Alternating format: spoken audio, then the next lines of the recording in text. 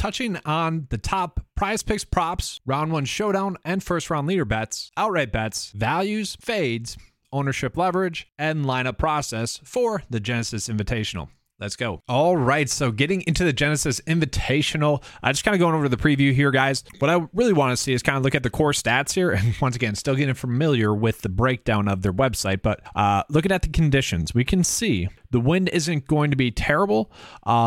There is the potential that on Friday afternoon, it could get windy.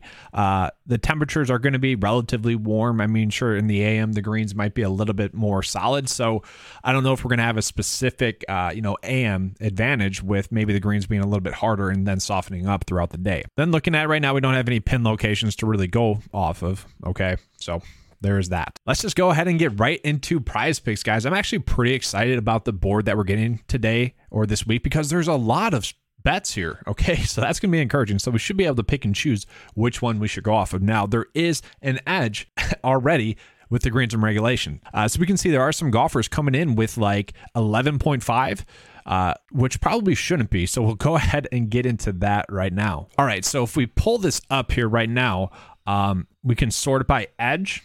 Okay, so what can we see instantly is that we are getting a pretty good edge for the greens and regulation prop, especially for the golfers that are set at 11.5. Now, it's not as strong as last week where we had multiple golfers that were projected to have an edge over 1, very solid there. So, looking at it, this would suggest that Patrick Cantlay and Will Zalatoris are going to be 2 very strong greens and regulations props that we're getting to bet the over here. 11.5 is not that many, okay? It's just not. So if we pull this up again, let's just go through it. Hole number 1 should be a green in regulation. Hole number 4, nothing too terrible, okay? Should maybe be a green in regulation. Hole number 3, we do have the bunkers protecting it, maybe not. Hole number 4, that's a very difficult long par 3, so we're not expecting really many greens and regulations on that hole, okay? Same thing with number 6, like maybe not going to get a green in regulation there, but then like from there, it's going to be kind of smooth sailing. Sure, we're going to get a couple of difficult ones, but 3 par 5s, that should be 3 automatic greens in regulation, really 1 to 2 difficult par 3s, and so that's really it. I mean, should be able to get to 12 greens and regulations for those guys. So the bets here, and it's kind of as simple as this, I feel pretty good about these 2. So it'd be Patrick Cantlay over 11.5 greens in regulation, and then also Will Zalatoris over 11.5 greens in regulation. Remember, we just need them to get 12. And so if we pull it up here, if we want to dive into it a little bit more, we can see player average 14 greens in regulation, pre-tournament average, and that's going to be for the tournament 12.3, okay? And then if you look at his projection, 12.59. So very strong stuff there across the board. Now we can do the same for Will Zalatoris. It's very nice to see that all the metrics are saying that he should be over. Looking at his player average, 13.8. Very solid there as well. Now, the tournament does play differently kind of each season when I'm looking at greens and regulation, guys. The thing with it is the weather isn't expected to be terrible. And so I did toss out some of the averages that were being pulled in with the weather being a little bit more difficult. So that's why the tournament average is 12.3 because of that. And then we can see we got some other strong bets. You could do Max Homa, Jason Day, Jordan Spieth. Like, I'd be fine with that. You could do Hideki as well. Like, those are all fine. We do see Justin Thomas over strokes again. And I don't know what to do with that. He is typically someone that is I don't want to say typically a slow starter, but he can be a slow starter. Okay, so this isn't a big difference here, okay? So if we look at the tournament, it's a par 71, right? They are currently saying that for this to hit, he needs to finish -3, or for the prop not to, he needs to finish -3. I would say chances are it's just going to be a push. But it is difficult to score at this tournament. I mean, if we pull it up, the average score at this tournament is 70.5. So 0.5 under par. It is a difficult track to score on. So, 69 is a number that is going to be, or 68 would be a number that is difficult to get to. So I don't want to miss out on a huge day for the 3rd straight slate because Justin Thomas goes under when he was heavily projected to get the over. And I say that because we had been betting the strokes, and there was 2 days in a row in which the 5 of the top 6 players that were projected to get over strokes last week did. And it was JT 2 days in a row that didn't. And he ruined what would have been an awesome 2-day stretch there. And it was actually on Thursday and Friday as well, but it could have been even better throughout the weekend. So I don't know what to do with this one. I probably still will take it, but you can see why I might hesitate to take it. And for what it's worth, like the Netflix Full Swing documentary just released, and he was kind of the star of episode 1. I don't know if that's going to be like extra motivation to play well and whatnot, or if it's going to be a distraction. I'm very curious as to see how that plays out. And if you guys haven't watched that, watch that. It is awesome. I've watched one episode and half of the second one. Strange stuff. They're saying like Brooks Koepka was the number one player or the best player in the world through like a certain stretch. I'm like, I don't think anyone ever like valued Brooks as the top player in the world. I know like the world rankings did, but we know during that time it was more flawed than it is now. And I miss those days. And I'll get into that in the outrights. But oh man, when DraftKings and the sports backs would go off of the flawed world rankings to get their odds. Oh, that was great. There were so many free squares back then. But yeah, just looking at, I mean, I would feel comfortable like really betting anyone from here on up in terms of that. Okay, maybe not Tom Kim. I think we've just hammered the 11.5. That seems like a lot. So let's go ahead and look at the unders, see which unders we have an edge on. So Beau Hossler, I don't know, projected to finish even par. Can he score under par? Potentially, you could roll with that one. Jason Day, all he has to do is finish -1. Can he do that? I don't mind that. Player average is about 68.1. And now these are obviously coming on different tracks that might not be as hard to score on, but those are props you can do. Birdie or better here. Is Tom Hoge going to score 4 birdies? That's the question you need to ask yourself. He does average 4.8, but chances are in this harder track, 3.9. So these are all questions you need to ask yourself here. It's for you guys to decide here. And so, like, I don't mind Ricky as well. Like, Ricky has been on a hot streak. Can he shoot under par? I would say if I was doing strokes, it'd be Ricky, Sibu, and Jason Day. And also check these numbers on Underdog because typically what I've been doing is I've been using this knowledge and then taking it to Underdog. And if the lines are different, you can apply it kind of both ways. And so I mentioned with JT the strokes where he was under. Well, they didn't have that prop available in the sense that I would want to bet it on Underdog. So I ended up just doing another bet, and actually I had 5 out of 5 on Underdog instead. So just make sure we're checking both spots. But that's kind of it for Prize Picks. We are seeing that greens and regulation. I was wondering if we were going to get fairways hit. We did not. So let's go ahead and get into round 1 showdown. And so for 9 to 5 members, I did kind of do a slight update here, guys. So you can go to the drop down tab, which is on the top here, and then go to showdown and whatnot. But the update that I'm working on here is going to be, we have a leaderboard and then we have the showdown. So if we look at it right now and we're just kind of looking at the showdown stuff, ignore the place. That doesn't matter. That's for in-tournament stuff. But if we just go to round 1 ranking, we can kind of see which players are projected to play the best in round 1. And this is going to be more for round 1 showdown. So just kind of showing it to you guys. So Rory, Sungjae, Rahm, Scotty, Hovland, Cantlay, Tom Kim, Tony Finau. And if you guys have been following along, it's been pretty successful with the showdown stuff. It seems like there's about 2 slates per weekend in which I have a swipe going to take down a GPP. Unfortunately for myself, I've been doing a lot more content recently, if you guys haven't noticed. And so with that, my contest entries are coming in later than typical. So last week I had a lineup that finished second, and it was only in like $1,000, it was only in like 1,000 player max entry contest. So it's like bittersweet, like, oh, if I just would have prioritized doing the showdown lineups and would have been a better day. Is what it is. That's the tough part about providing content, guys. But yeah, we can kind of see which players are popping up there. Let's go ahead and do one other thing here as well. And so the regression tab is in its own separate tab. And then we have the projections ranked out as well. Let's just look at round 1 projections. Sometimes that can differ. So we can kind of see a little bit of a difference here. So Jon Rahm popping up there, Scotty, Rory, Sungjae. So Sungjae would probably be someone we're looking at. Terrell Hatton, Siwoo Kim. Those are going to be 2 players that we're looking at. And so I think what I'll eventually do is maybe have a little slider like this on the prop page so that we can better like narrow down who we should be on for that. We'll see. Okay, so we kind of get a good indication of that. Let's go ahead and check out the betting side of it. So the betting page is going to be right here, and this is going to be separated into outright winners, okay, top 10 odds, and then first round leader. Let's go ahead and start with the first round leader. So is there any edges here? Not too many. Let's just look at first round leader rank. Ignore this with Rory. Just doesn't have enough rounds in there. He is a solid play. We saw round 1 showdown rank was ranking out really well. I would value him as tied with Jon Rahm. So first round leader rank, Jon Rahm expected, number 1, no shot there. Vegas values that. I value that. So checking the box there. It seems like we're getting a decent edge with like Sungjae Im to have the first round lead. I don't mind that. Victor Hovland to have the first round lead. I don't mind that. Brian Harman has been someone that's playing extremely well in first round, so you could go with him. Patrick Cantlay as well. You could go with that. And so those are going to be some edges that are there if you choose to go that route. I don't mind that. That's something you can certainly do. And so let's kind of test that out. And so we can sort by first round lead versus 9 to 5 and kind of just trying to find the edge. But what I want to do here is like, I don't really care about these golfers that are really insanely like high. And like these aren't bad. Like 24, I'd probably make the cutoff there. But let's go ahead and scroll up here real quick. First round leader rank. I'm going to go ahead and set this to 1. And then we're going to go ahead and set this to 20. And so if we're trying to make like some EV bets, this is how we could go about doing that. And so like Thomas Dietrich could be one. Has been playing really well this season. No real shock there. Brian Harman, like I said, Siwoo Kim, Seamus Power. I actually don't mind that with Seamus Power.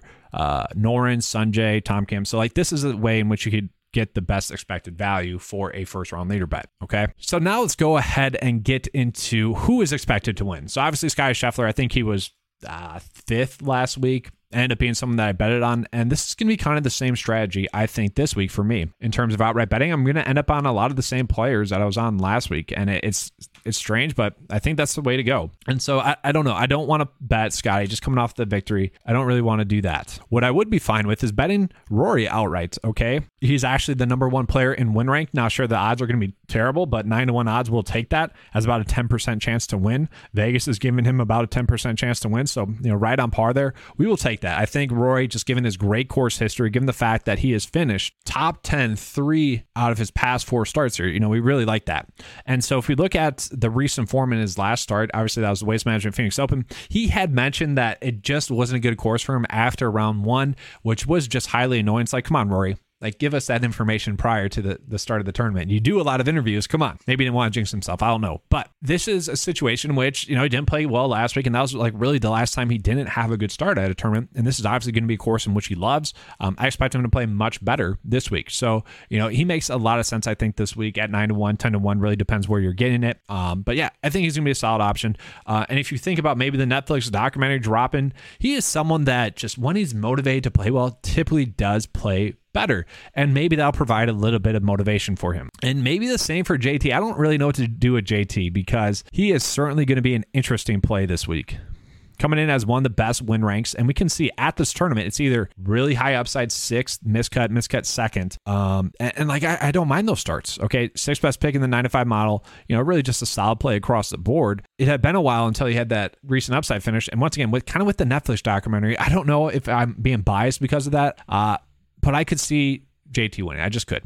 It's kind of, you just look for extra motivation, and maybe that's just it. Okay, and then from there, it's a tough week. I feel fine doing Xander again, guys. So Xander, Rory, and JT are the first 3. Okay, so we'll pull up Xander again. And honestly, if you just want to bet Xander to top 20, I'd be fine with that as well. We look at his course history. I would say that's probably the expectation for him. Because we look at it, guys, 13th, 15th, 23rd, 15th, those have been his last 4 starts here. So probably that should be the expectation. But if we look at his recent form, spectacular. 10th, 13th, 3rd, 9th, 4th, 3rd. So really good stuff there. We don't know what the situation is with the back, but I would assume one more week to be one more week healthy. Hopefully he's not overworking it. And so I guess that'd be the biggest worry. Okay, he should be good to go. He looked really good last week, solid. So I'm fine going back to the well with him. And then I'm going to say I'm fine going back to the well with Max Homa this week as well. So Max Homa, 3 straight top 10 finishes at this tournament. That's the biggest thing that I like. Obviously, the winner 2 years ago is someone that is just coming in great recent form. Obviously didn't finish all too well at the Waste Management Phoenix Open, finishing 39th after a really good start. Just 2 terrible weekend rounds, which is strange. The commentary from the live feed from, watching it was kind of saying, oh, it's extra added pressure this week or just a different week for him because he knows a lot of people that are there, from being from the area somewhat. So that was interesting to me.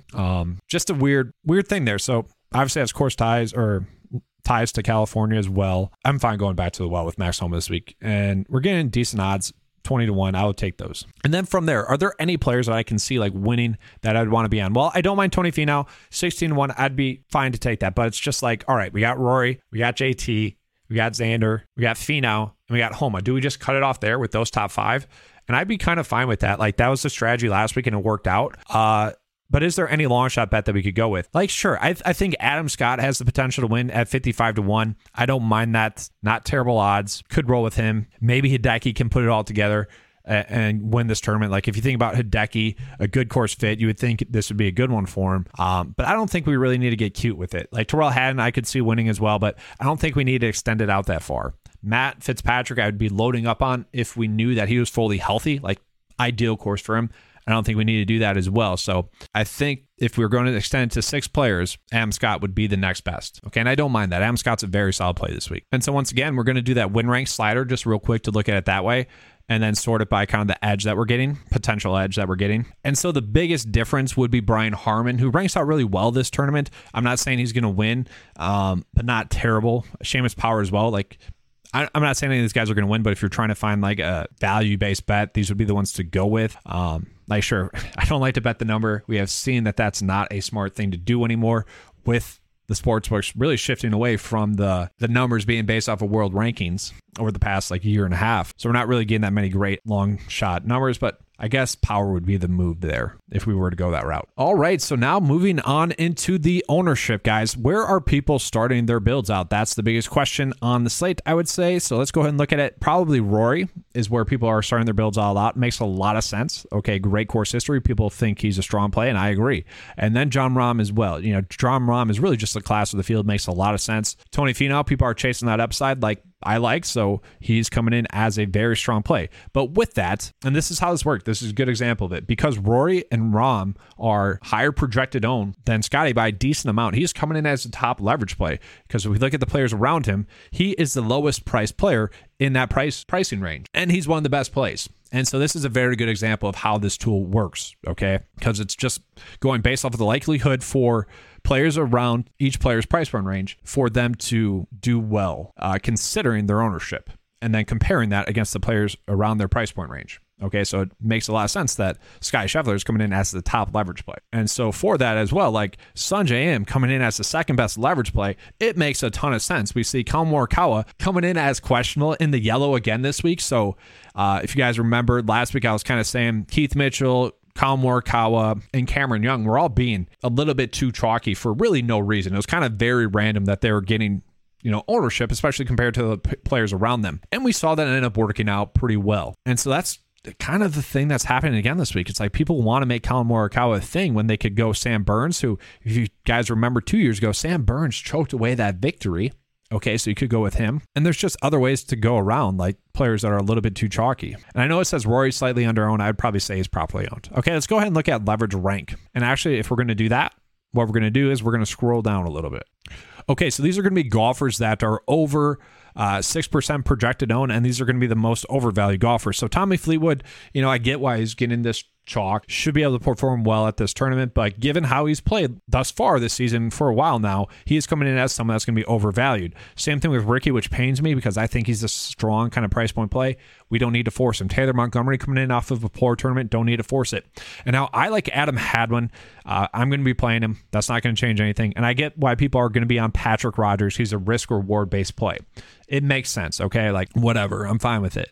Same thing with Wyndham Clark and Alex Noren. Like, personally, I'm not saying that those guys are going to be overowned. What I am curious about is if we sort by salary, or if we look at it by, like, salary, which players are coming in that are a little bit too high priced. Well, it's going to be the same players from kind of last week. Justin Rose, a little bit. That's not terrible, 6%. Jason Day, a little bit, but he's been rolling. You got Collin Morikawa popping up there, Cameron Young.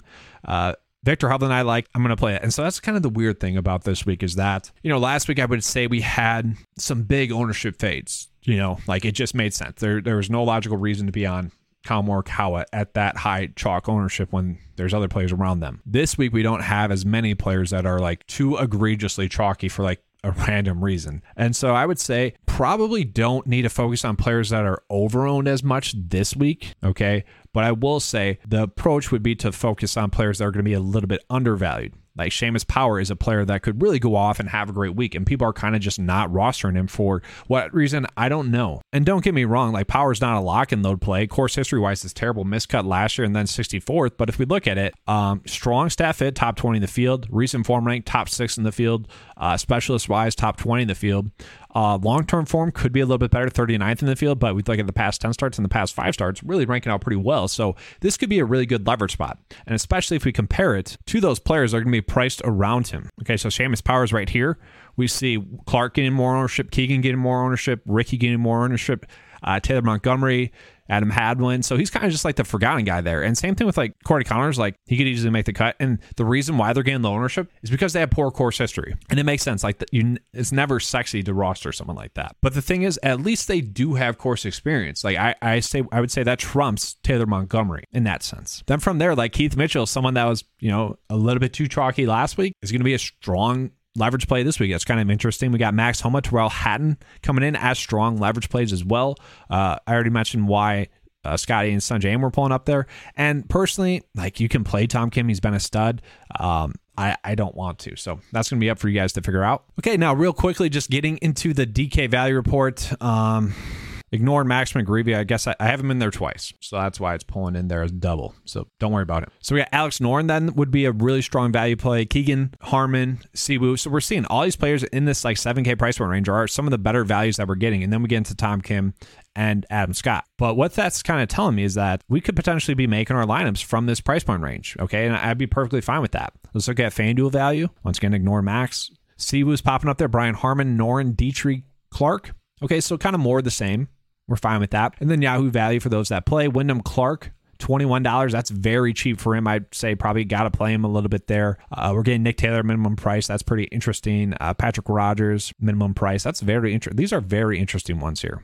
Tiger, 21. I'm actually proud of everyone for pricing Tiger correctly to the point where maybe we do think about playing him just because it's fun. Those days to put him in the 8K range were just annoying. So we can see like kind of the same value across the board. And now let's go ahead and get into the 9 to 5 lineup builder. And really what I just want to do is I want to show you guys like what it's pushing out. So as always, got to start off with 2 data points for it to go off of. So I'm just going to bump Rahm's projection up to 113 and Xander's up to 108. And I'm just kind of curious if we set the settings to about, 30% max owned, which players is it going to pull in? Which is going to be the best build that's going to pull in? Okay, so very interesting. Siwoo Kim. The data likes Siwoo Kim this week. So he'd be coming in a lot. And then no surprises there. Wyndham Clark, Keegan, Tony Finau, Tom Kim. And honestly, guys, like I'd be pretty content with this. Maybe we reduce Matt Fitzpatrick a little bit here. But for the most part, like this is pretty solid. I would maybe want to lock in Jon Rahm and probably get a little bit more Rory in there. And I guess let's just do that real quick. So the way that you go about doing that is like if a player is coming in that you want or isn't coming in as much as you want, you just bump up their projection. And that kind of tells the lineup optimizer that you want more of them. So now we got Rory in there. That's good. And then Rahm at 5. So if we wanted more of Rahm, we just have to bump his projection a little bit more. But obviously this is a week in which the high tier is loaded, so it makes sense why it's pulling in that way. And then for what's worth, let's just do a round 1 showdown build for you guys as well. So same thing. We're going to do, let's just say 61 there. And then Sungjae was someone else popping up. So let's do 57. Going to do the exact same thing. 30% exposure. Click OK. Going to generate 20 builds and see what it pops out. So I'm curious actually for the statistics. Okay. Nothing too crazy. We're good. Okay. So in that sense, it's pulling in Sungjae, Hovland, Kim. Pretty solid again.